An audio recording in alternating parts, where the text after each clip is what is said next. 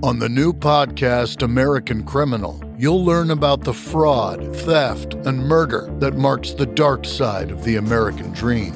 Like the Menendez murders. Was it two greedy kids who killed their parents for money, or is there more? Listen to American Criminal wherever you get your podcasts. Osiris. This podcast is in the Loop, the Legion of Osiris podcasts. Osiris is creating a community that connects people like you with live experiences and podcasts about artists and topics you love. Get in the loop at osirispod.com. Kick out the jams, motherfuckers. This is Wayne Kramer from the MC5, and you're listening to Rock and Roll Archaeology. DIY and How Studios presents Deeper Digs in Rock, part of the Rock and Roll Archaeology Project. Music, culture, technology, and rock and roll. Now, on with the show. Hello, diggers. Welcome to another edition of Deeper Digs in Rock, a production of Rock and Roll Archaeology. Christian Swain here. I am the Rock and Roll Archaeologist, and I'm behind the mic at Aftermaster Studios in Hollywood today. In Deeper Digs, we go a little further, dig a little deeper into rock and roll music, culture, and technology, interviews, special topics, field trips, and more. It's the companion show to the Rock and Roll Archaeology podcast, our episodic overview of rock history. All of our podcasts, and we have a nice little network going now, are available at, say it with me, people, all together now, rockandrollarchaeology.com. Podcasts, show notes, social media links, come and get it. And you can support us via Patreon or get you some cool Rock and Roll Archaeology swag, shirts, caps, stickers, coffee mugs. Yes, folks, stop by and check it out. Finally, and this is the one that matters most to us, if you enjoy what we do here, then please tell a friend about Rock and Roll Archaeology. Okay, thank you. Business handled. We are good. Time to start digging, gang. Another fine interview for you today, so let's do it.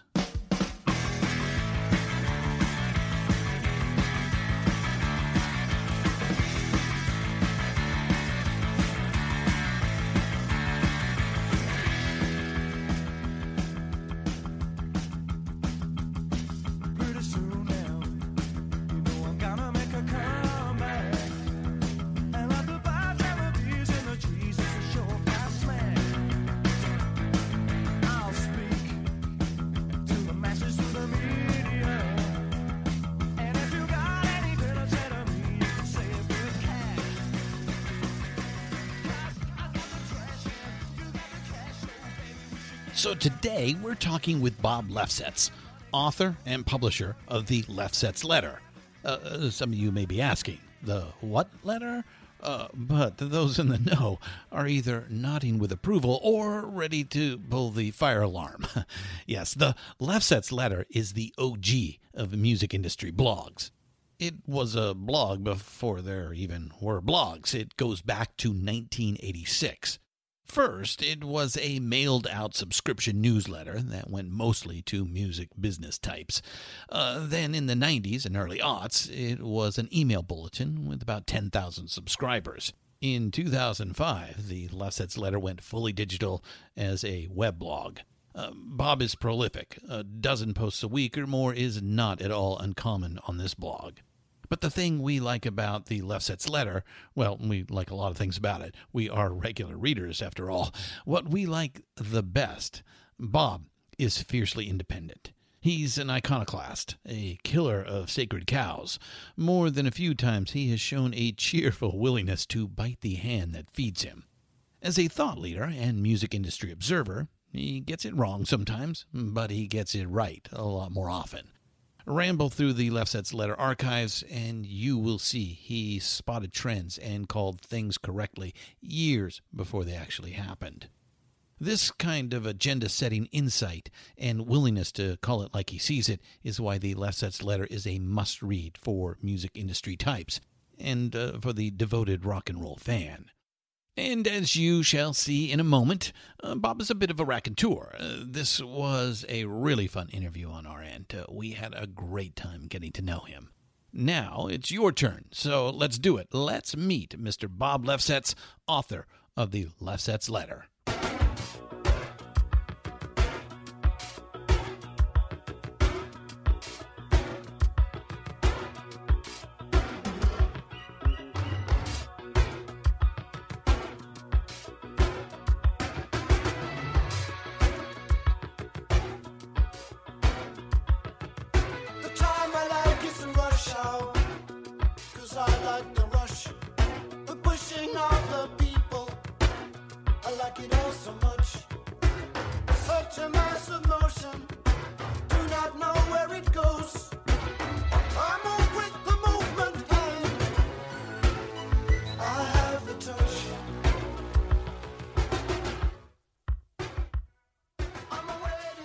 Welcome to Deeper Digs in Rock, Bob Lefsetz. Great to be here in Hollywood on what day is it? Thursday morning. Thursday. Yeah. You live somewhere close. I think you're West Side, right? In Santa Monica. The west side. Yeah. So, it's always nice to come into town and. Well, it's funny. I just saw a woman walking down the street with her, pearl shoes and her look on. I said, "This is like the 1970s all over again." I don't know what's going on. You find it all here, right? Yeah, definitely find it all here. All right, so let's start at the beginning. Let's get the Bob Lefsetz origin story, the superhero origin story. I think you're born in 1953. Yeah, you put it. Now that that's on Wikipedia, I guess your age is out there. Yeah. But yes, I am born in 1953. Yeah, and you grew up in Connecticut and right. Are thoroughly through and through a baby boomer. Absolutely. I mean, I grew up in Fairfield, Connecticut, which is 50 miles from New York City. So you get New York media, New York radio, New York television. Went to college in Vermont. I'm a big skier, was a starving freestyle skier in Utah, and then went to law school in L.A., and here I am. Yeah. So, and we'll talk a little bit about that because I know you're still a big ski bum. Absolutely. In fact, I think that really was, you wanted to be that was your vocation in life. Well, that and skiing, I said, okay, are we going to get into this? Yeah, listen, I can ski on anything, but I need snow. Yeah. And the last year I was in college happened to be a really bad year. Yeah. And at the time, I either wanted to write for Rolling Stone or be a freestyle skier, and I chose freestyle skiing first. Right. And now you've got to do both. Absolutely. And I'm not complaining about it. Right. So tell us about music discovery for you. As a youngster, what was the first artist that really turned your world? Well, I grew up in a household with a lot of music. My father played the violin poorly, and we listened to a lot of show tunes. That's the first music I remember. And then I certainly remember buying comedy records. So I remember getting The Martian Hop by the Randells, and then I immediately went to albums after that. So 63, you said your mom was so the whatever. Jack Parr. She was leaving on Friday night, and she was saying, "You got to watch Jack Parr tonight." My mother, I think Jack Parr was on at 10. She didn't care that we were up till 10. We weren't that old. Mm. And if you look it up, all this stuff is resurfaced online because people never really believed this story when I told them. But Jack Parr it must have been a kinescope if you want to really get technologically oriented, but it's basically a video of the Beatles performing, shot from the back of the audience in a theater, and they were playing She Loves You. Probably in the UK, right? Right. Oh, definitely in the UK. And we thought it was, we love to, yeah. Okay. And we laughed. We love to, yeah. Okay. Oh, there was so much screaming, etc. So that's the first time I saw the Beatles. And then, of course, right after the beginning of the year in 1964, you immediately heard I Want to Hold Your Hand on the radio. I remember hearing it the first time, saying, I don't really get it. By one day, everybody was a maniac. Yeah. It changed music overnight. I've interviewed some people, like, for example, Zildjian Cymbals. Right. They said that within a week, their back order had gone from a few days to, in the end, 15 years. Well, it's funny. I worked at a summer camp years ago, and the Zildjian kids went there. That's a name. Oh, you just know it's going to be the especially Cymbals. but in any event, But people have to realize it was a really big change of what had come before. There had always been music. Yeah. Perry Como, of course, and, Frank Sinatra. And the Four Seasons. I was a huge Four Seasons fan, but this was definitely a great leap forward. Why? Is it because they took American music and then reinvented it in a way and sent it back over the ocean? First and foremost, they were believable. They were singing the songs. It sounded like it came straight from their hearts. It did. It's like if you go to like point. Four Seasons, it's not a bunch of writers in the back room. Right. It's all self-contained. But if you go like to the Four Seasons, and I'm a huge Four Seasons fan, they're singing, Ronnie and some of the Ragdoll, but it always seemed like a third party. It didn't seem like it was literally happening right to them. Where when you had the Beatles, like All My Loving, okay? And I remember on Ed Sullivan, underneath it, it said, when John was saying, sorry, girls, he's married. All My Loving, send it home to you. Oh, that's right. They posted that over on the screen, right. And then, unlike with other things, and this is an interesting thing because it's happening again today, what is the release schedule? There was an endless tsunami of material, which we were not expecting or used to.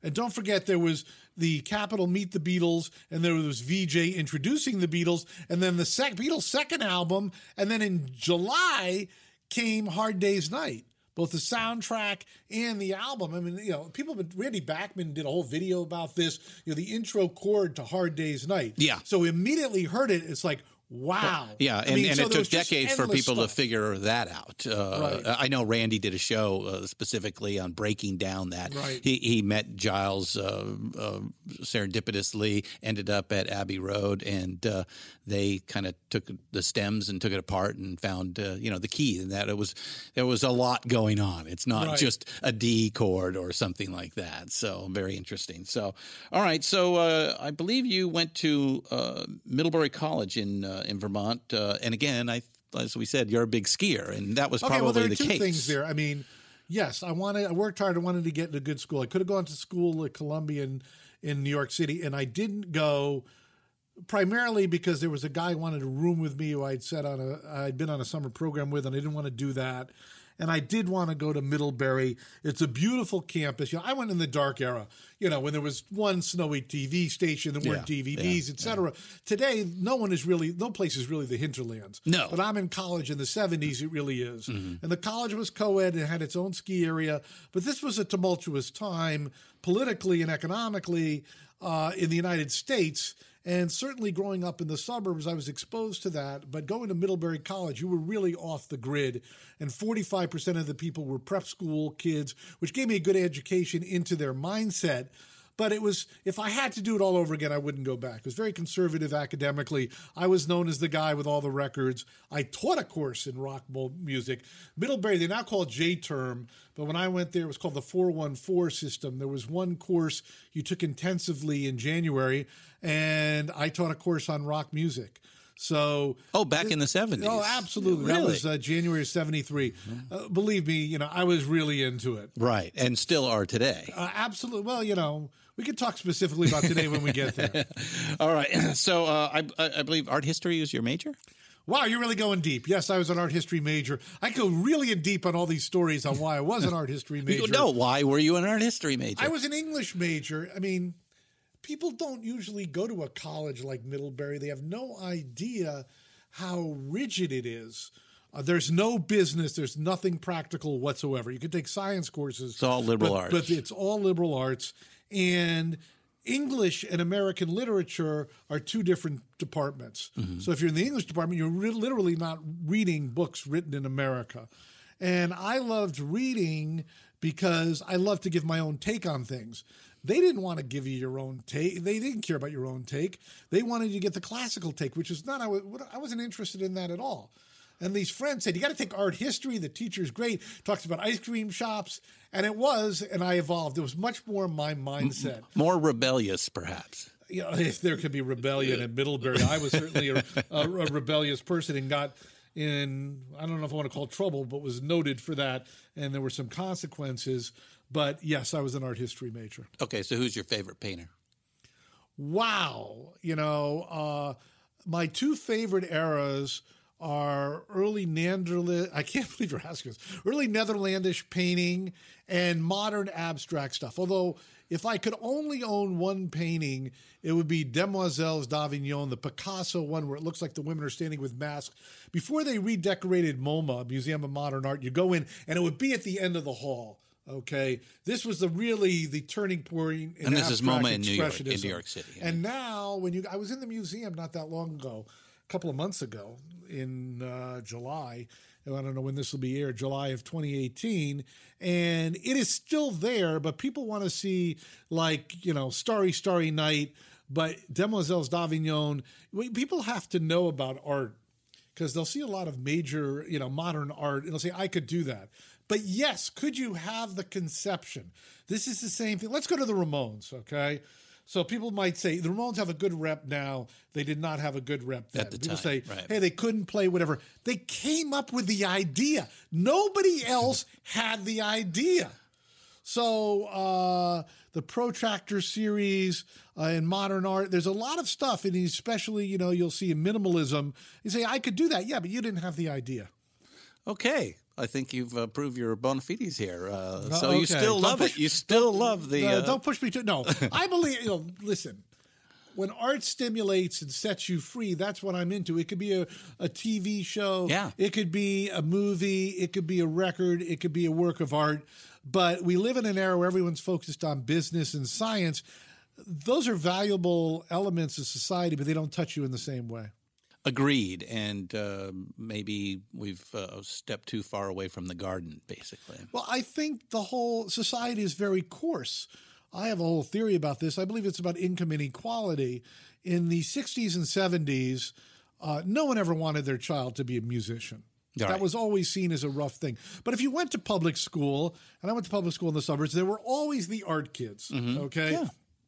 Could be the most beautiful girl in the school, but they know that she was an outsider. And the guys, too, it could be the most handsome guy, etc. And they were known as being different. Those were the ones who became musicians. The head of the football team, the cheerleader, they were never musicians. So you'd say, hey, I knew that person. Like someone from my town became a studio bass player. Well, I won't mention his name, but, he was arrested for drugs in high school. He was out playing late. These were not your average person in school. And when they made it, they had middle-class values. The example I always use is Jefferson Airplane, from the Volunteers album. They said, up against the wall, motherfucker, okay?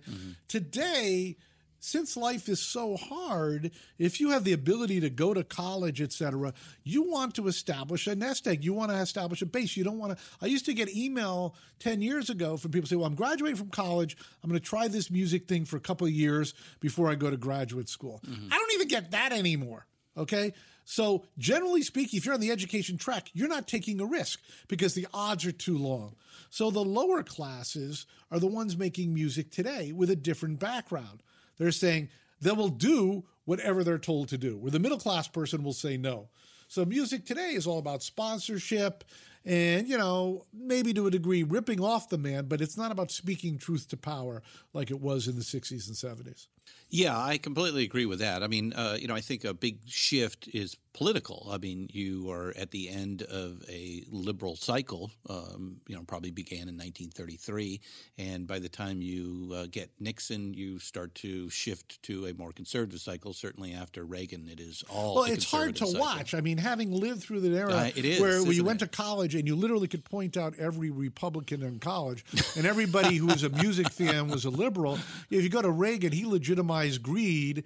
And then, the fact that we could have, Christie, who was governor of New Jersey, big Springsteen fan, it's just antithetical. Yeah.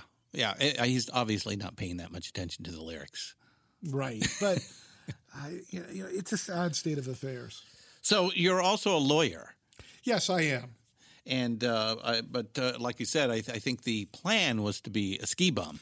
No. I was not going to be a skier forever. And what happens when you are living in I was in Salt Lake City, which is a very weird place to be a ski bum because you live in Salt Lake, which is a city, and you drive up to the mountains. Right. As opposed to being in Vermont and almost every other ski area in America, you're living in the country. But without going deeper into how weird that is, you wake up one day and you say, if I don't leave now, I'm going to be here forever. And you would see people who moved to ski at Snowbird, which Snowbird and Alta are the most difficult skiing in Utah. And suddenly they were working for the phone company. I say, well, that's not going to be me. And my father always wanted me to go to law school. I had signed up for the LSAT when I was in college, and my friends knocked on the door and they said, you're not going to take that test. And I said, you're right. And I can't believe that I'm telling this story. And we went to Montreal overnight, and we went to see Bang the Drum Slowly. Isn't that the Robert De Niro movie? But then I broke my leg in a freak accident before the ski season began. I took the LSAT, still wasn't a go. And the next year I got the world's worst case of mononucleosis. And my father said he would pay, so I went.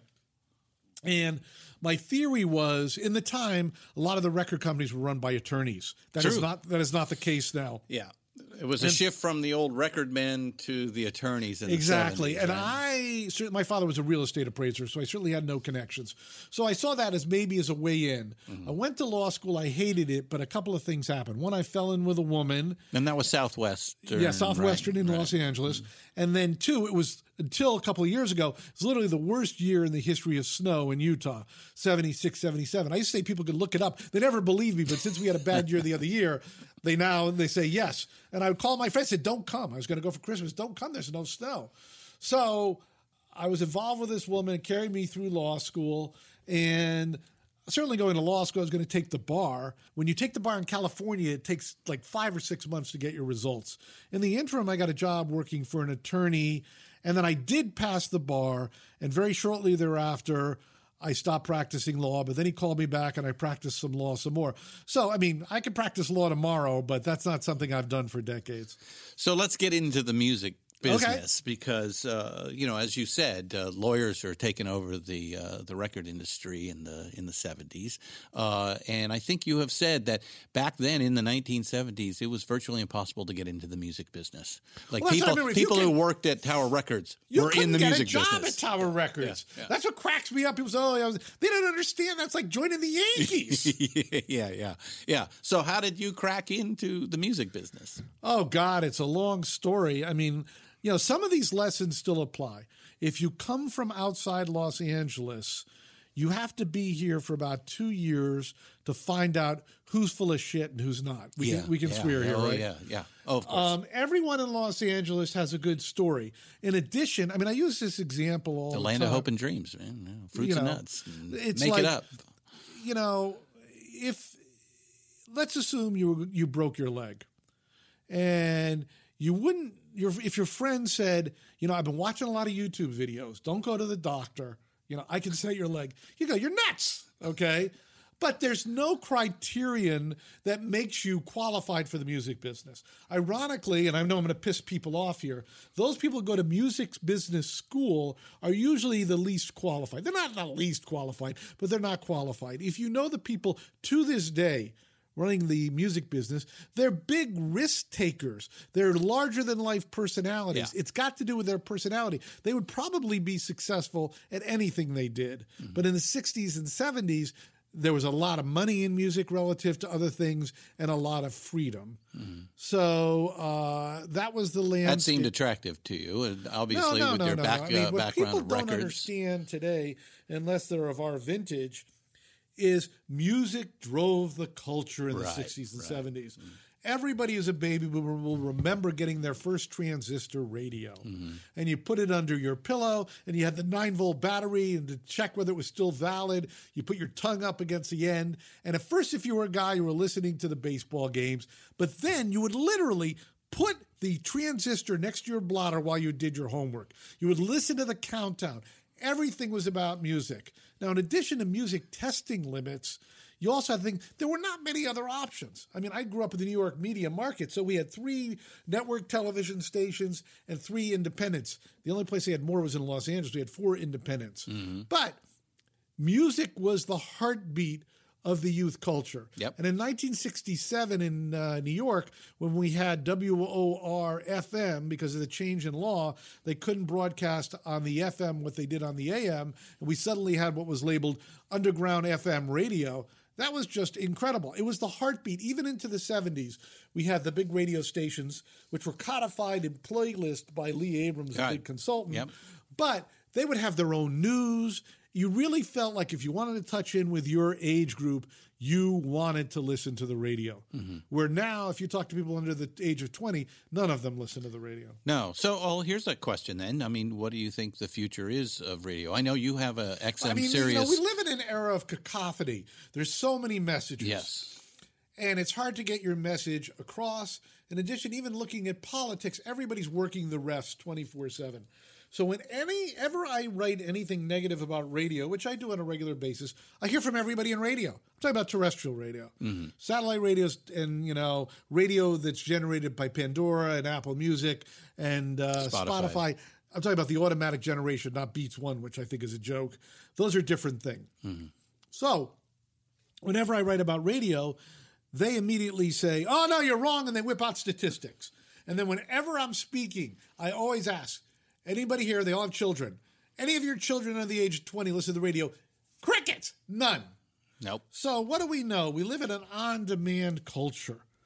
That's the way it is. Radio is not on demand. Theoretically, if someone created story radio where music were part of it, maybe there's a possibility there. But the concept of having the jive DJ playing the usual songs, hey, you're left-handed, shows your creativity. Seeing him right here. That's history. So story radio, what do you mean by that? Like which radio? Well, you said if somebody can create stories and music. Listen, it's all about ideas are a dime a dozen.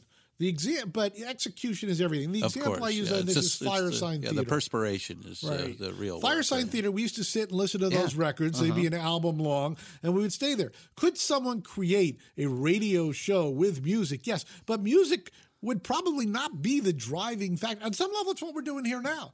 We're talking about music. Yeah. Okay. So is that a possibility? Yes. I don't think that's the future of exposing people to new tunes. So back to the music industry, as we discussed, it's virtually impossible to get into the 70s, but you do. Okay, so I certainly, while I was in law school, I would take courses at UCLA Extension. I will be honest, I didn't tend to learn anything, but I would meet like-minded people. That's one of the great things. I mean, I went to college in Vermont. I was the outcast. I came to L.A. I knew all these people who went to UCLA. They were just like me, living for the records, etc. So I would go to a million shows. And I went to work.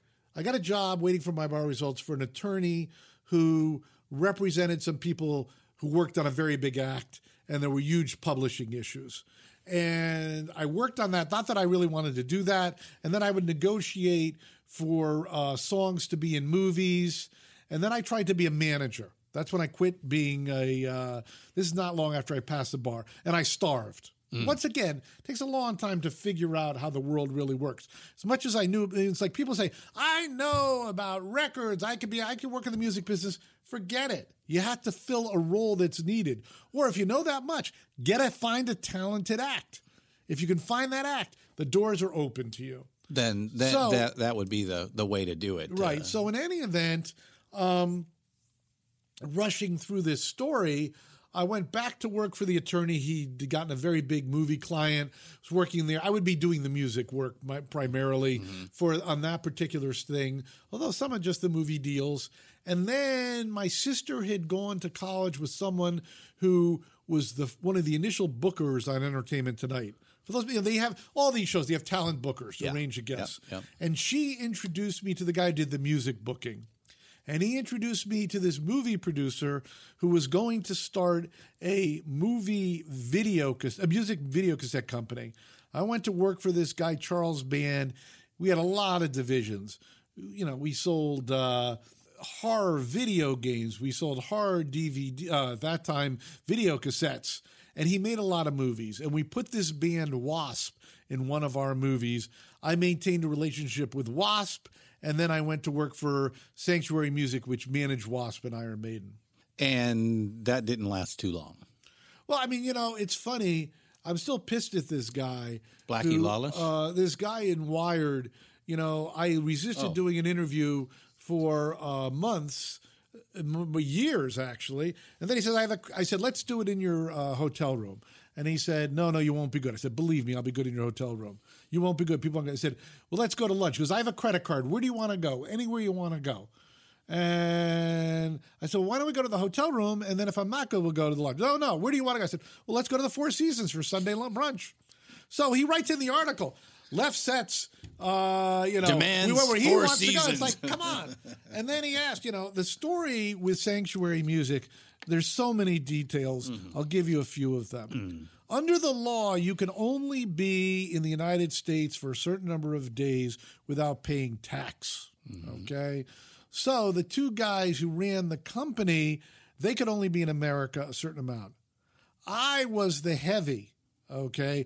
I had to negotiate. I'll give you a good example. WASP, we were going to make a video, and we had a huge advance, and I had control of that advance. And we needed a $15,000 payment from Capitol Records, which they were contractually obligated to do. And I called for the payment, and they say, we only write checks on Thursday. And I said, I'm filming, and this is true. We're filming on Wednesday. And he checked, no, we only write checks on Thursday. I said, so I got a hold of Rod Smallwood, who's still the manager of Iron Maiden. And I said, what do you want me to do here? He goes, well, that's why I hired you. You go in there. Go figure it out. So I had to tell this guy, Gary Culpepper was the attorney. I had to say, listen, either you write me the $15,000 check or I got to shut the video down and I'm going to bill you for the $10,000 I'm in. And of course I got the check. To get very specific, Blackie Lawless and the band Wasp, they wanted to produce themselves. Blackie Lawless wanted to produce it. But Capitol Records said no. So they got this guy, Mike Varney, who'd found all the flash guitars to produce the record. The record came in mixed, and it was terrible. Okay? So I had to tell Blackie, I think we need to change, and people have no idea. They see the surface story of what's going on. I think we need to get this remixed. So he goes, I'll only remix it if Carter says to remix it. John Carter was an A&R guy, most famous shortly thereafter by producing the Tina Turner comeback record. And so I set up a meeting with Carter, and I played him the track. And he goes, I passed on this band 3 times. They were signed over me. Do whatever you want. Oh. Now I'm freaked out. I'm back in my office, which was in a house on Weatherly above the Rainbow, which, in any event, and I ran there. And Blackie had played it for a few other people, and he brought me some Mrs. Fields cookies, said, we'll remix it. I got this guy, Dwayne Barron, who had just had a huge hit with Quiet Riot to remix it. You also have to understand, bands had huge plans then, okay? Blackie wanted to use a song. It was a hard-driving metal track. And if you were alive during the MTV era, they would change philosophy now and again. We're playing hard music. We're not playing hard music, whatever. Really? And absolutely. And Dwayne had done a miraculous job making another track stand out called Love Machine, okay? I Want to Be Somebody was the track that Blackie had in mind. I argued for Love Machine, okay? Because I said, they changed the philosophy, and MTV will go on this, and et cetera. We have a good video. Oh, okay, makes sense. And then Rod called me, and I was fighting for the good of the album. And he said, what difference does it make if the first album only sells 50,000 copies? Which is the exact opposite of me. So standing up for artistic things, they fired me. Yeah. So you're unemployed. And that gets us to the original Lefsetz letter. Well, as I say, the nature of those jobs, you can't spend $1 because you're working around the clock. Yeah. So I had enough money to last me like a year and a half. And I worked on a couple of movies. I had a big job. So you start to getting, they saw you as like a big person. So getting another job was difficult. Yeah. And yes, I started the newsletter in 1986. So, and I think you began with a bi-weekly newsletter. It came out every other week. It was printed, and you paid for a subscription. And what did you charge? It was $89 for 1 year, $165 for 2. And you got 3,000 subscriptions very quickly? Well, I got everybody who was anybody subscribed. You did? I was the only person who canceled his subscription was Clive Davis. Said something that pissed him off. But I was really writing it as an advertisement for myself to get another job. And I had a target number that if I reached, I would continue. I did, and I did continue. So it was kind of like a little like a cook report sort of thing. It was very much, but I write much more frequently. Every story was an article. I mean, every article had an angle, and it would be like tips. I don't mean tips like what record would be going up the chart, but how to increase your business, signing acts, all about the business itself. And then through that, you start consulting with the music, exactly, with other labels, companies. absolutely. Yeah. So, and what kind of thing were they looking at? Is this in the 90s that you begin doing that? It's the 80s and 90s. I didn't really do that much of it, and I could go into the specifics. I don't think it's really that interesting. But they would call you up and they would have ideas, help us, what should we do on this record, that record, et cetera. There's just a lot of change going on in the music business. But what you realize is these record companies have priorities, okay? And they really only want to work the priorities and any angle you can get them to help those priorities. Right. At the time... Well, it's no different than any other corporation. No, but they have many more products and many more products fail. Yeah. Okay? Yeah, so if you go in there and you say, well, you gave me 15 CDs and this one I really love, we should do something with this. They go, that's not a priority. So this is the height of the music industry as far as sales is concerned. I mean, it really CDs was. It wasn't a good huge. time for me emotionally and financially, but it was the height. You're right. You have MTV still playing videos at that time. Although MTV, in the early 90s, you get the beginning of the indie era. But the MTV videos are slick by then, but there's all kinds of acts being very successful. So do you think that grunge was the last big movement in rock? Are we shifting gears to a discussion of whether rock is dead and where rock is at? Yeah, maybe. For those of us who've been around, the fascinating thing was every 3 years we would have a new sound. That's right. So grunge killed hair band music, and then one could argue that hip-hop killed grunge. But hip-hop has now gotten, a 20-year run. Yeah. There's nothing inherently wrong with that. But we were used, and the other thing was, if you go back to the 60s, a big hit would have maybe 6 weeks on the chart, where now records can be on the chart for a year. Oh, it's so ephemeral. I mean, if you are an unknown act, it can take you a year for your track to be on the radio, so to speak. Right. Where if you're a hit act, you can go immediately. It's much less fluid than it used to be. So do I believe rock is dead? Yes. Let's go back. For those of us who lived through the era of classic rock, there will always be music. There will always be music to listen to. Yeah. But when people, especially boomers, say, oh, you just don't get the young music or whatever, that's usually self-satisfying. That's, the same people get plastic surgery and want to hang and look with the young people. There was one renaissance in painting and sculpture. They've painted and sculpted for 500 years thereafter. Right. Okay? Right. But there was only one renaissance. There was only one classic rock period. There was supposed to be a new Beatles forever. There was never a new Beatles. Never happened. Okay? Right. So people have to accept there were bands or artists that ruled a period of time. It could come back, but there was a confluence of factors that made it so big back then. So if you go to rock, and rock specifically, it evolved, as I say, from the 2-minute single to the album side, FM radio, to classic, to corporate rock, etc. Then we had punk and new wave that tore it all down. Then we had grunge. Now everything is too self-referential. You have to have a decoder ring to understand this. I'll give you a good example. When Led Zeppelin came out, Led Zeppelin was considered heavy metal. Yeah. Okay? And Black Sabbath was the end. You put on today what people consider to be metal, unless they've listened to all the iterations for decades, they can't understand it. Right. Okay? Right. Metallica, the Beatles of metal at this point in time.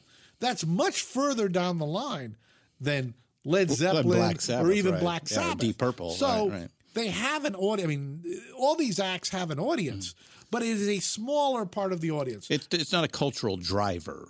It's a cultural driver for the people who are listening. Yeah, but it's I'm a making much a slightly different smaller point. audience. If you look at hip hop, okay, there's 50% of the audience will just never listen to hip hop, categorically against it, not a judgment of the quality.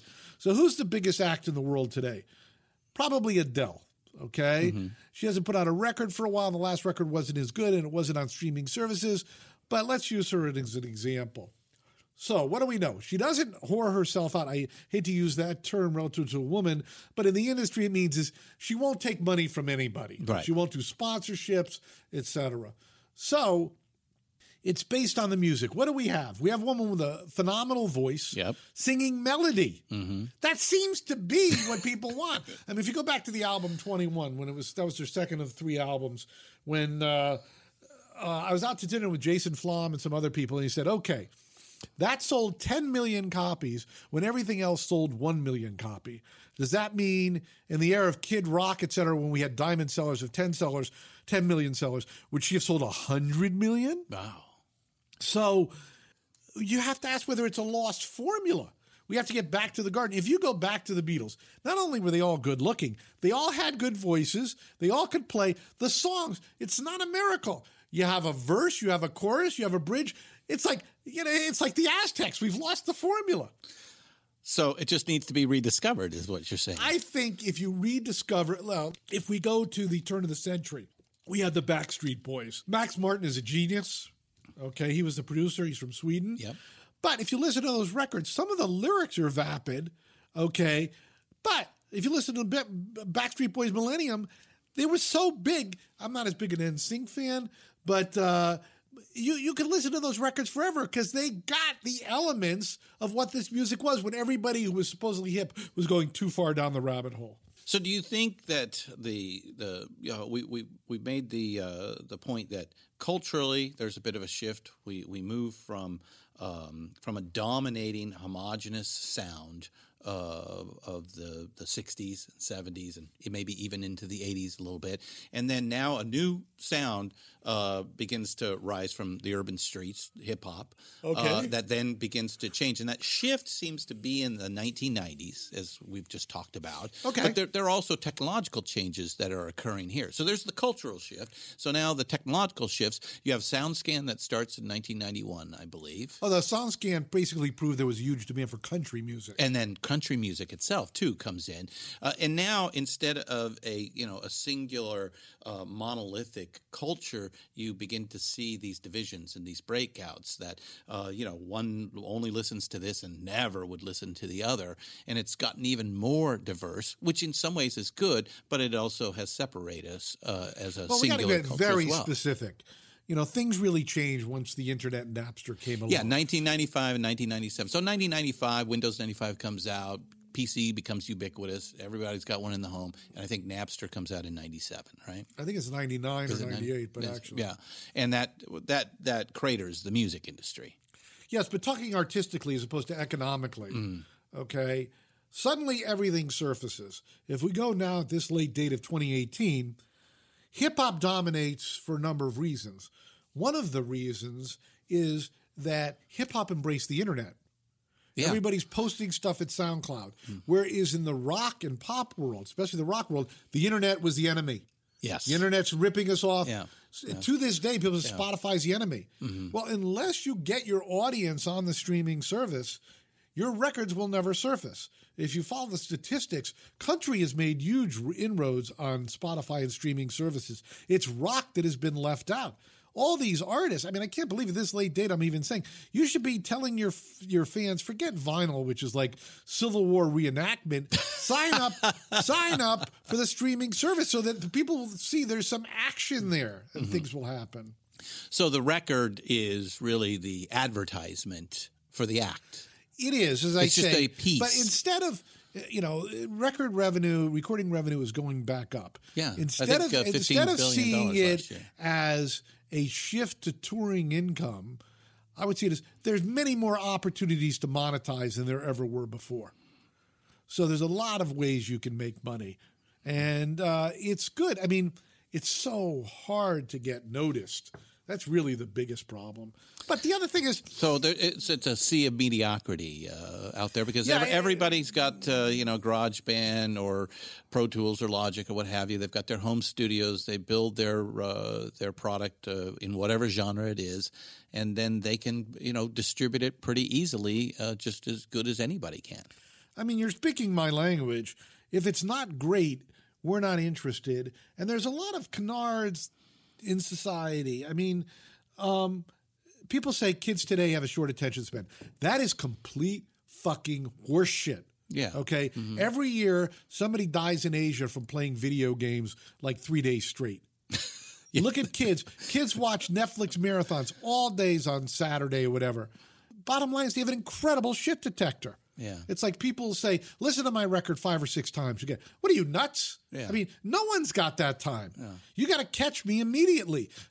Musicians, they hate when I say this.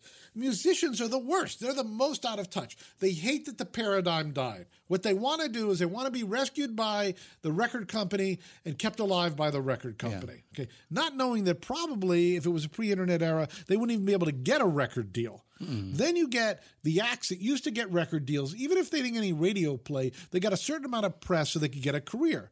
Now they're bitching that they're not getting any money from Spotify. You can check the statistics are public on Spotify. Yeah. It's like no one's listening. You were propped up by the artificial situation. So hip-hop has embraced all the new game. The other thing hip-hop does, if it doesn't work, they put out a new track. Where the rock people say, well, I labored for a couple of years. To make an album. And right. I think we both agree the album is dead. Today, I have a friend, Richard Griffiths, managed One Direction, used to run Epic, a lot of other things. He says, failure used to taint you. It doesn't taint you anymore. Okay, no one paid attention. Make another record. Yeah. Everyone is playing by the old rules to their detriment. So what are the new rules? New rules is you're going to fucking starve. Okay. Well, so that's the way. It's harder back than in ever the day, before. The bands did the same thing. It used to be that if you caught fire, you could see your way up. Okay. Mm-hmm. Now, to reach a level of ubiquity, the only person who has any ubiquity in America is Trump. Okay.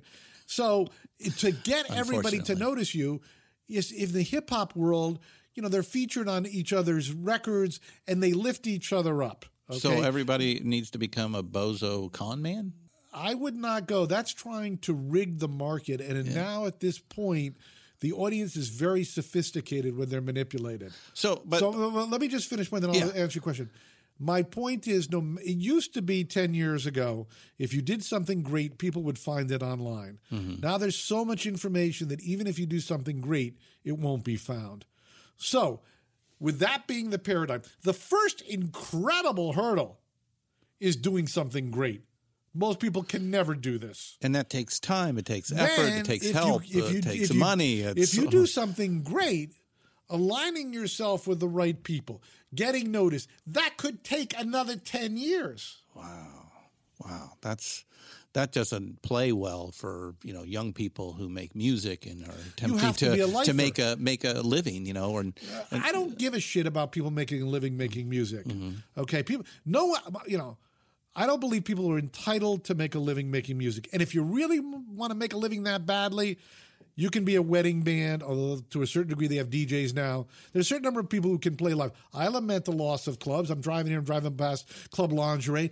It didn't close because they wanted to. It closed because no one wanted to go anymore. True. Okay? True, yeah. So supply and demand. We have a limited number. Let's look at computers. There used to be a million brands of computers. How many brands are at this point in time?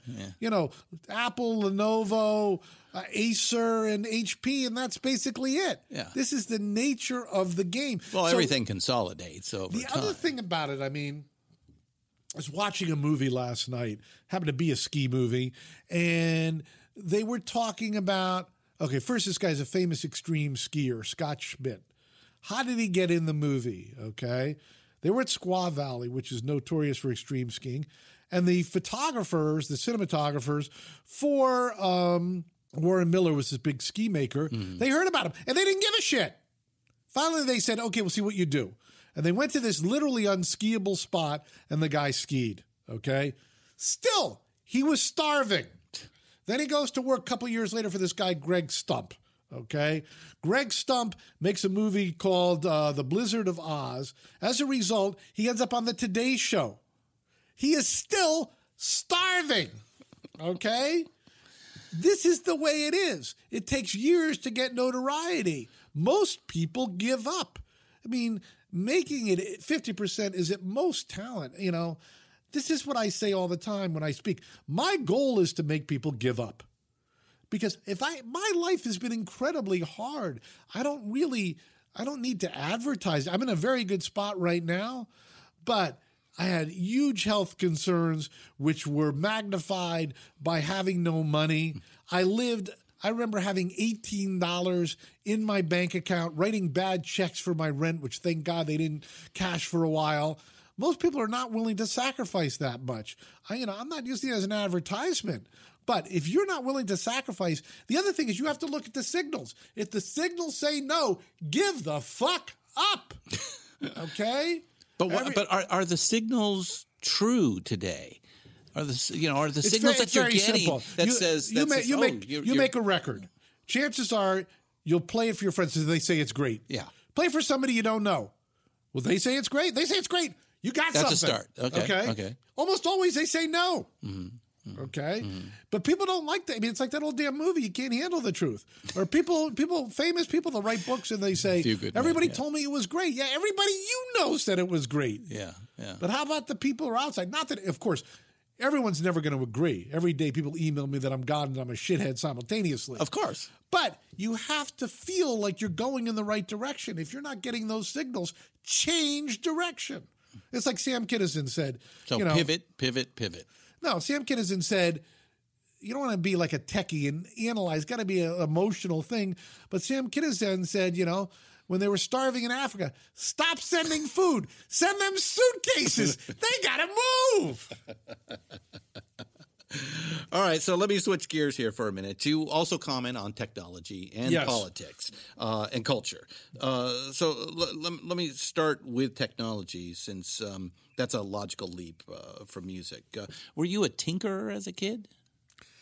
Define that. Were you interested in grabbing radios and tearing them apart? No. I'm not Joe Walsh with a ham radio. Absolutely not. Uh-huh. I do have a very good mechanical sense, and I like figuring things out. But I'm not that guy in the home workshop, no. So what got you really interested in technology? Well, starting my newsletter, I was reading Billboard, which goes up and down. It was in a bad point. This is 1986. And I read this. I go, this is terrible. Uh-huh. I could do a better job. And I went home and woke up my girlfriend, and I said, I have this idea to do this newsletter. She said, do it, okay? Now, to do it, you needed a computer. I famously said, and ironically, the era is here now, I'm not going to get a computer until I can talk to it, okay? So I did the research. You would have been waiting for 30 years. Yeah. So, although I did learn to type in high school, probably the best course I took in high school. So I did a little research, and I'm a good researcher. Research, of course, was harder then because there was no internet, and you needed an Apple Macintosh because they had this program PageMaker. Oh, yeah, desktop publishing. Okay. Right. Mm-hmm. So I bought the computer, Macintosh Plus. It was so fascinating that it hooked me, okay? And people have to know the computers are so good at this point, you really don't have to know how they work.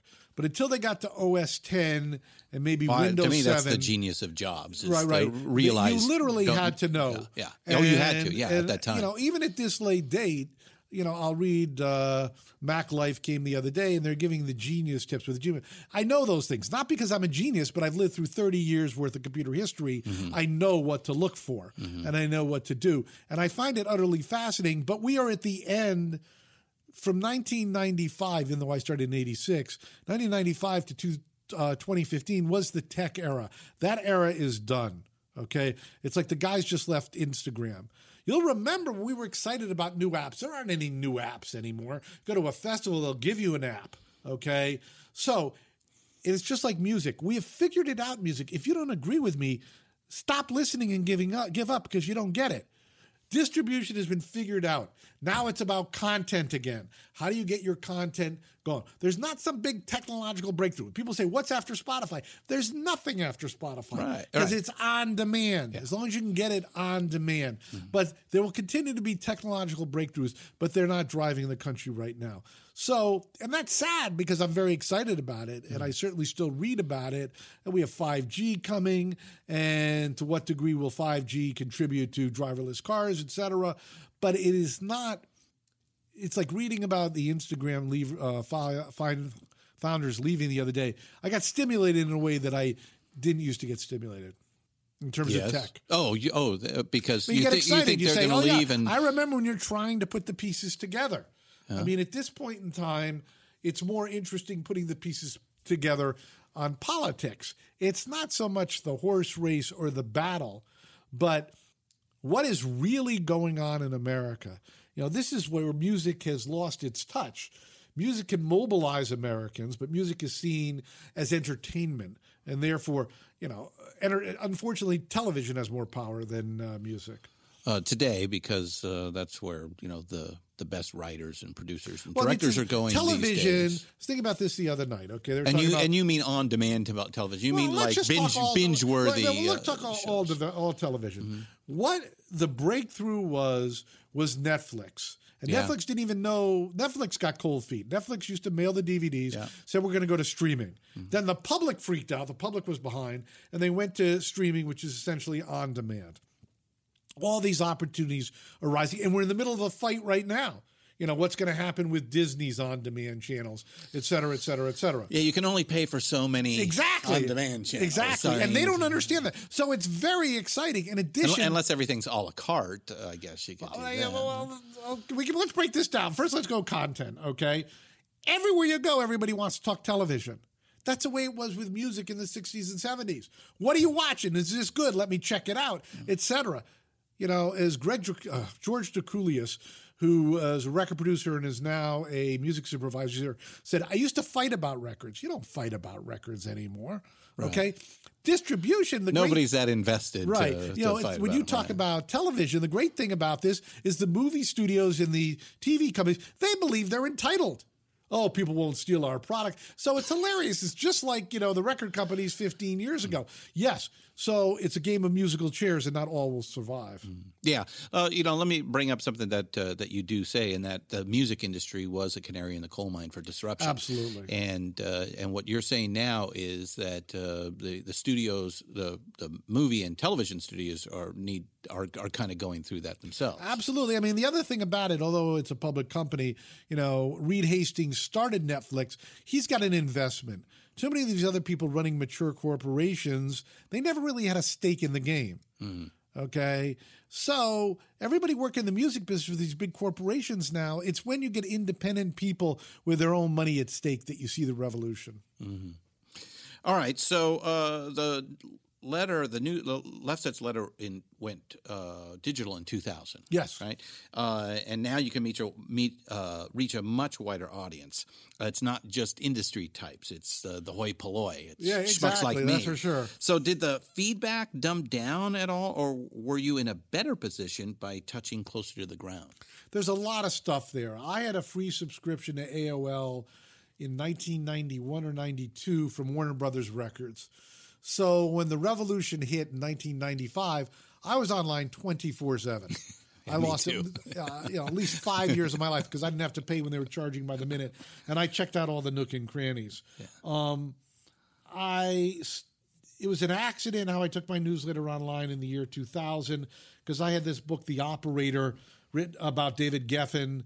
A weekend before anybody else got it, some friends in the music business, in the book business. And I wrote about it, and I sent it to my subscribers, and I noticed a virality. There were a lot of things I was on the cutting edge of that everyone knows about just by being there, okay? Like internet hate.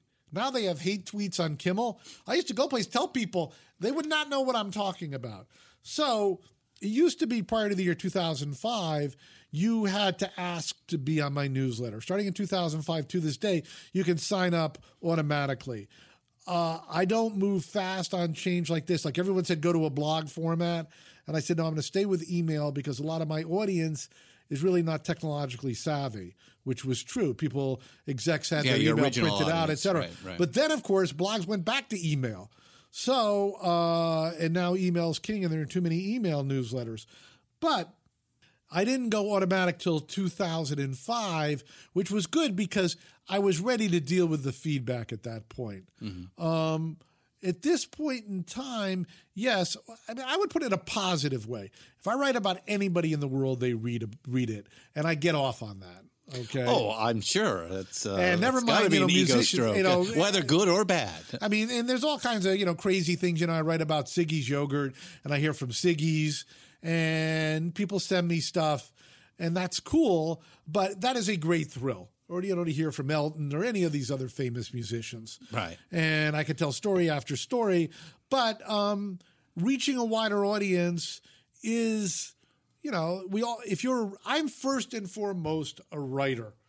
Pretty much everybody writing about the music business, that is secondary to being in the music business. So, and I want my stuff to be first and foremost readable, okay? So the more people who read what I'm writing, the more rewarding it is. I read it as a gut check. It's in fact, I so often find myself going, "What? This just happened like 3 hours ago," and here you are with a quality take. I'm a big believer. You can overanalyze your position and lose it. That doesn't mean I have. Things happen, and sometimes I'm not sure of my take. But usually, listen, I'm reading all day long. Okay, I'm not the guy who's on the phone going to lunch, etc. So usually when this stuff happens, it's not out of the blue. I have a huge background in what's going on. I mean, like one of the things I did, I write an April Fool's joke every year, and I talked about Apple buying Beats. I didn't pull that out of my ass. It all made sense, okay? And then they did. Then it happened, and then CNBC and all these people called me as a TV in Toronto. You oracle, exactly. Right. But it wasn't because I was sitting at home. These were things that made sense to me. Yeah. And being in the music business, you may have heard some scuttlebutt and rumor. If you're looking right now at the landscape, the three major labels, their asset is their catalogs. They wield that to make deals. Their other big asset is relationships at radio. And as a result of the Spitzer decisions, very hard to get an independent record on major terrestrial radio, which is counterintuitive, but that's the way it is. So as we sit here and we see, okay, the power of terrestrial radio is fading, power of television is fading, except for CBS Sunday morning. That allows independent people to play. We, of course, have Chance the Rapper, but you have to analyze many issues. The other thing the major labels have is they're in the business 24/7. If you are an artist and you just want to, Trent Reznor left Interscope and then went ultimately back to Sony because you need someone who's talking to everybody all the time. Could there be an individual who creates an enterprise that could compete with the major labels? Absolutely. Now, the best and the brightest don't want to go into the music business for two reasons. There's literally not enough money in it, okay? You go in tech, although it's a very hard road, or you go into finance, which is not quite a hard road, you can make a ton of money that is just not there in the music business, right? Okay? Which it was in the days of the 60s, 70s, and 80s. So not only was it sexy, but you could make a living at it. That's why a lot of people, legends still want to. That's why they still want to go into the music business. So there could be change.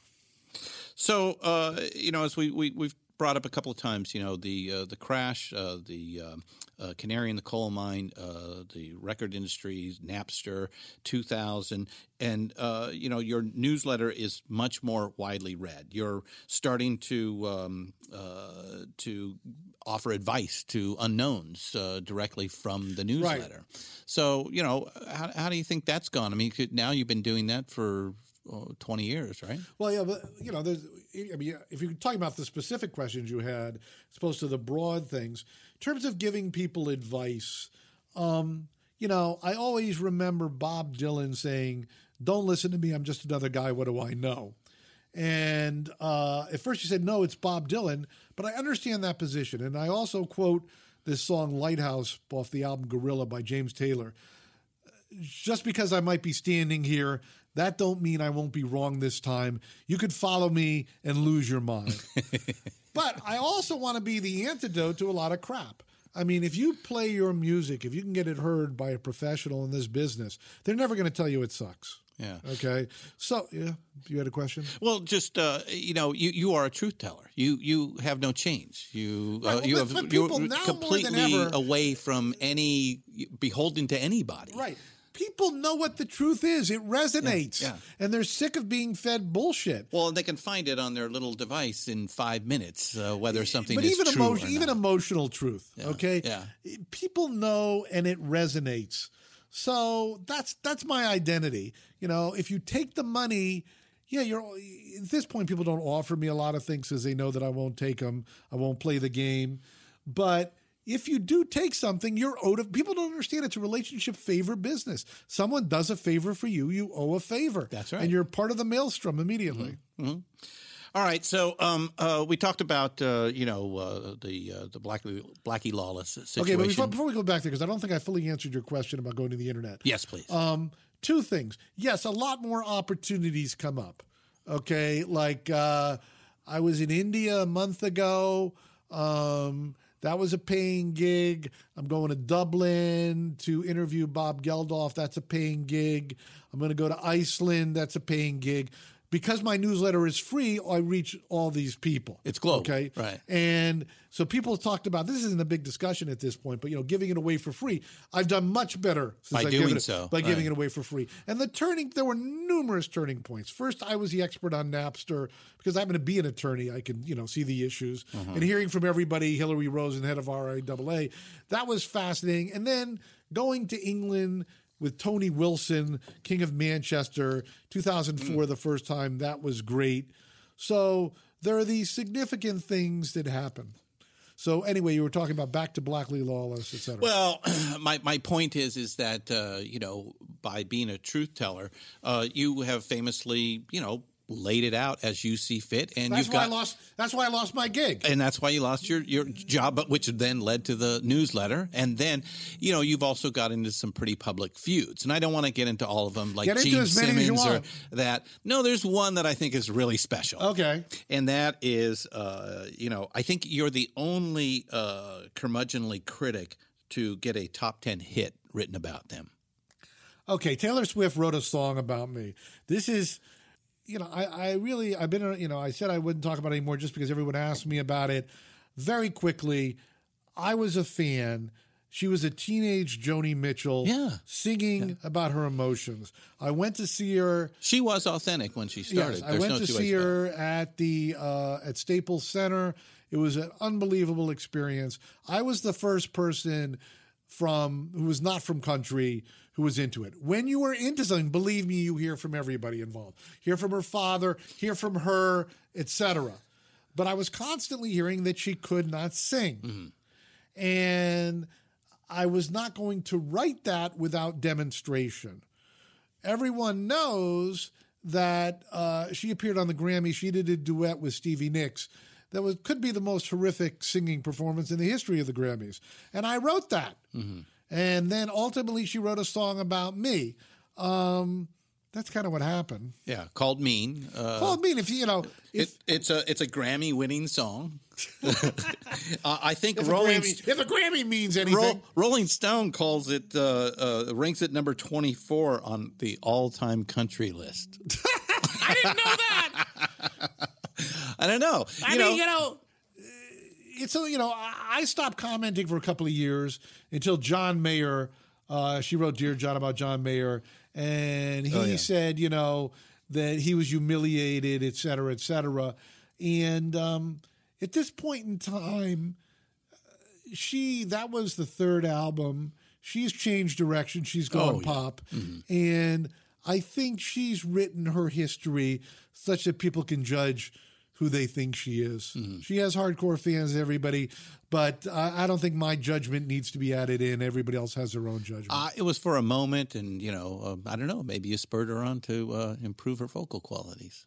I think that's something that's inbred, you're born with, but, I don't have a further answer. All right, so why have you never written a book? Okay. Generally speaking, a book is either fiction, which all the big agents want primarily. They don't want nonfiction, or an idea. I have a friend, Roger McNamee. He just wrote a big book.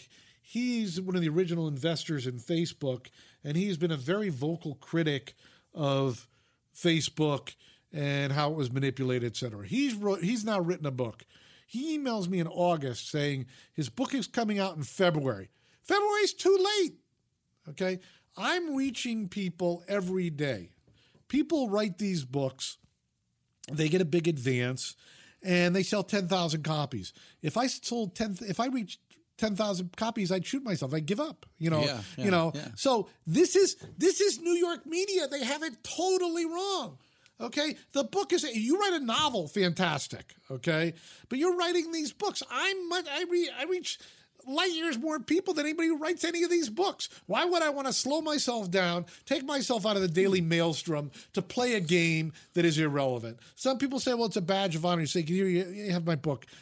I'm not a game player. I'd rather write every day. Okay, so we've talked about the music industry, a little technology, a little politics. So let's talk about today, Mr. Guru. Okay. It appears the music industry is back in good health. Well, but there are challenges. Let's be very clear. The recorded music industry, which is just part, is rebounding. Live has been skyrocketing for 30 years. Yeah. And isn't that really what we want from music is the live experience? Isn't really the record, and back in the day, let's face it, the tour, supported the recording, and the recording was where the money was, and that has, shifted 180 degrees. And, but the fact is if you can go out there on the road and put a quality show out for the audience, you can actually make a pretty good living. We got a lot of things going there.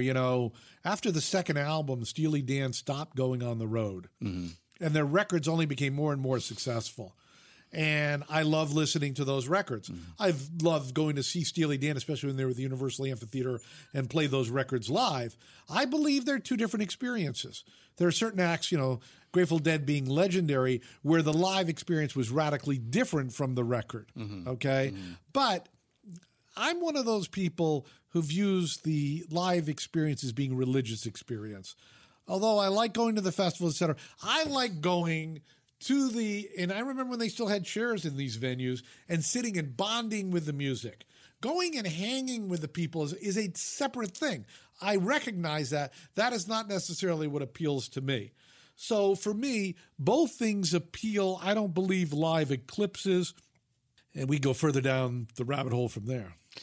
So, so what I hear is that they are two completely different things. Well, they're both music. And they intersect. Yes. But you get a certain level of emotional joy in one way, and you experience it in a different way in between the live and recording. Yes, there's nothing better than going to a gig and the band plays the album cut that was never on the radio that you loved, and you just kvel, and you just can't believe it. You're warm all over. Yeah, it's like a religious experience. Right. It definitely is. So you have an interesting take on today's ticketing system and how you think it might be better served for the audience. Well, I've written a lot about it. You'll have to illuminate exactly what the question is.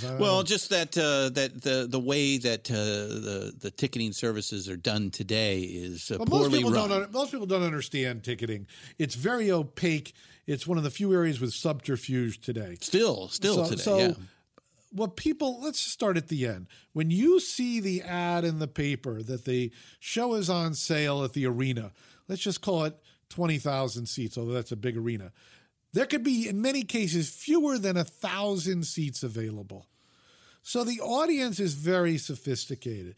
They know if they want to go to the show they want to go to, they'll either have to join the fan club, get an Amex or a Chase card, buy from a scalper, go to StubHub, etc. On some level, options are better than ever, because it used to be if you didn't get the seats at the lineup, you couldn't go. Right. But it needs to be more clear, and it's not going in that direction. Do you think that that will happen? Do you think that that's a supply and demand issue, that the public will demand that? The players involved like it this way. They do. And until there's an incentive for them to change it, there will be no change. Ticketmaster is paid by the acts to take heat. Everybody hates Ticketmaster. They love the acts. That's another reason why the acts won't charge what the real price of the ticket is. They're afraid of bad reflection. So if you have a ticket fee, okay, the reason there are fees is because essentially all of the ticket revenue other than the fee goes to the act. All right. Okay, so let's talk about Bob Lefsetz today. The backbone is the Lefsetz Letter. Absolutely. You have a podcast on TuneIn. We're switching distributors, but was on TuneIn, going to a new one. Oh, okay. And then you now have a show on Sirius XM. I certainly do. Mm-hmm. Now, and that's a live show, right? A call-in show. Usually live. Yeah. And you've only had a couple. I think this is really... As we do this, I've done three. So how's it going so far? I love doing radio. I used to have a show on KLSX every Sunday night here in Los Angeles till it flipped format. It's great. What's to complain about? What do you think of Sirius XM buying Pandora? This is I think they had a huge investment in Pandora, and it can only be advantageous to them. To what degree they utilize it, we'll have to see. All right. And then finally, you're about ready to head out on tour. Yes. Tell us about that. It's like I think of the Depeche Mode song of Route 66. Don't forget the Tacoma, whatever, blah, blah, blah. But this was Jason Flom's idea. For those people who don't know Jason Flom, the most successful A&R guy working in the business today. Yeah. He made everybody from Lorde to Katy Perry to Kid Rock. It goes on. Greta Van Fleet for us rock fans. That's now. Yeah. And I had him on my podcast back in February, and he said he got more feedback doing my podcast than he had doing anything else.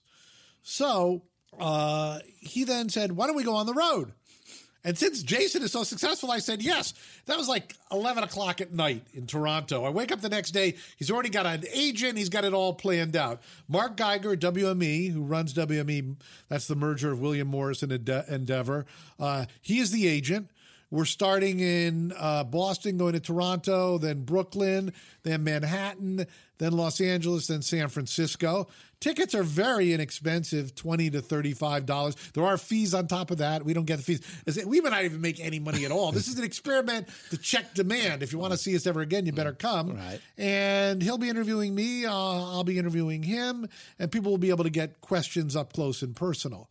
So should be fun. Which, first date is in Boston in, middle of October. Go to lefsetzversusflom.com and you can see all the dates.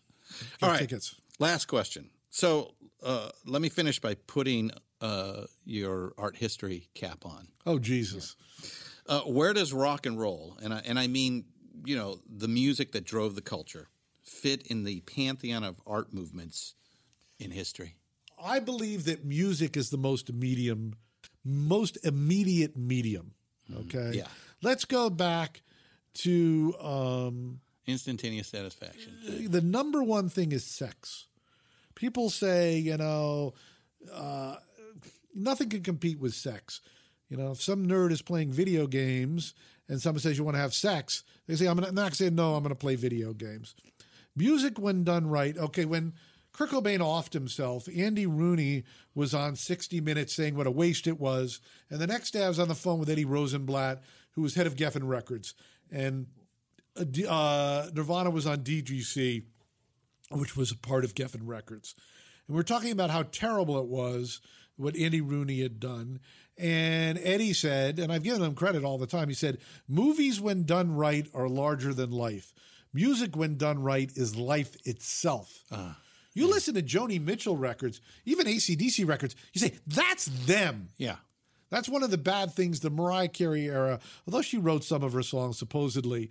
People think it's about melisma, etc. We've lost touch. We're far from the garden of the person singing their own song. Mm-hmm. It's like when you have 18 people making producers and writers. That's why I love those initial Taylor Swift records. Yeah.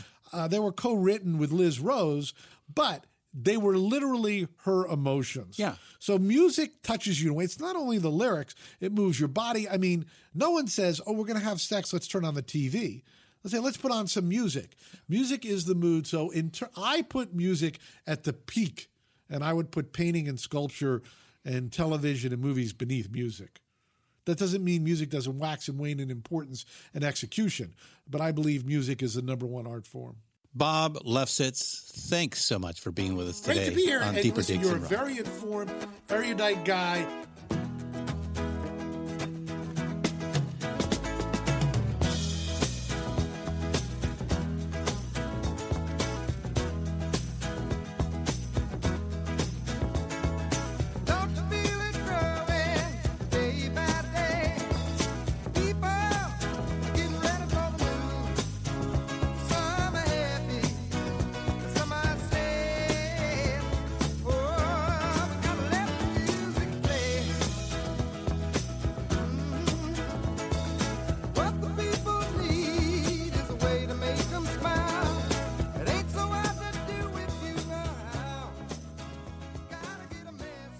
Nice. Thank you, Bob Lefsetz.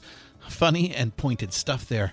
And it was a gas to talk with someone who shares our passion for the real deal, the genuine article for authentic rock and roll.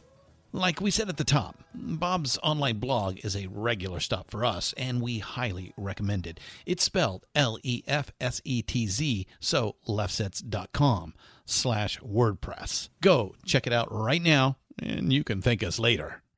Bob can also be found live on the XM Sirius satellite radio, the volume channel 106 on Tuesdays at 7 p.m. Eastern and 4 p.m. Pacific. Finally, Bob and his dear friend, record exec, talent scout extraordinaire, and philanthropist Jason Flom are out on a no-holds-barred tour. Check local listings or the show notes to see when they are coming to your town. But if you want to see them and catch some of the R&R A-Team, I can tell you we will be catching them October 30th at the Great American Music Hall in San Francisco.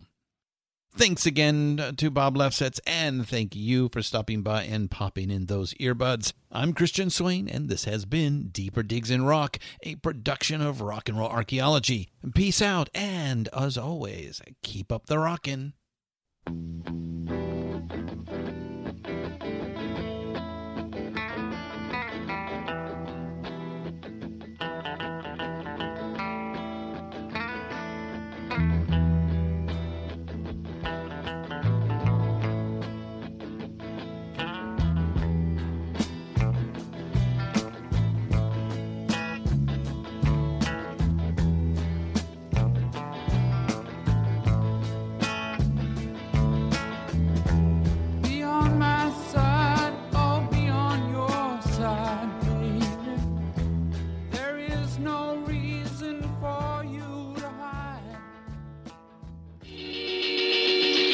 Looking for ways to help right the wrongs of social injustice?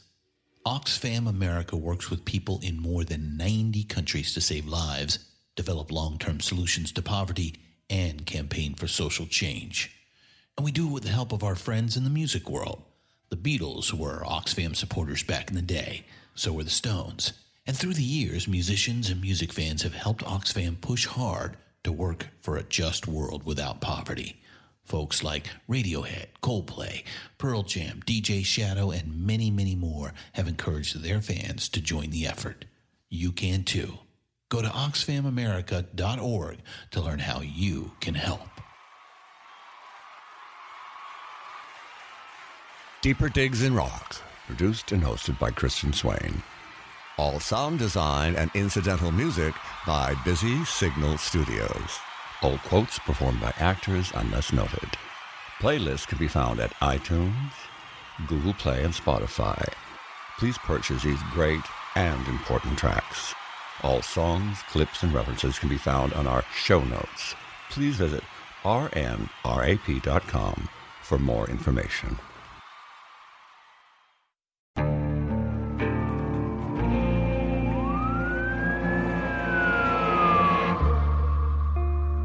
What would you do to achieve the American dream? The big house, the happy family, the money. 911, what's your emergency? Would you put in the hours? Would you take a big swing? What's the problem? What's the problem? Would you lie? Would you cheat? Were they shot? Were they shot? Would you kill? Yes. My mom is dead. My mom is right there. From Airship, the studio behind American Scandal, comes a new true crime history podcast. I'm Jeremy Schwartz, and I'll be taking you inside the minds of some of our most notorious felons and outlaws, exploring the dark side of the American dream. In my new show, American Criminal, you'll meet the picture-perfect brothers who killed their parents, the thief who stole babies, the crypto king who siphoned off billions, and plenty more. From assassins and gangsters to killers and con artists. Whatever the case, whoever the criminal, you don't know the full story. Until now. Don't miss the debut season of American Criminal, The Menendez Brothers, beginning February 29th. Listen wherever you get your podcasts, or to get early ad-free access to the entire season first, plus hundreds of other ad-free history podcast episodes, subscribe at IntoHistory.com.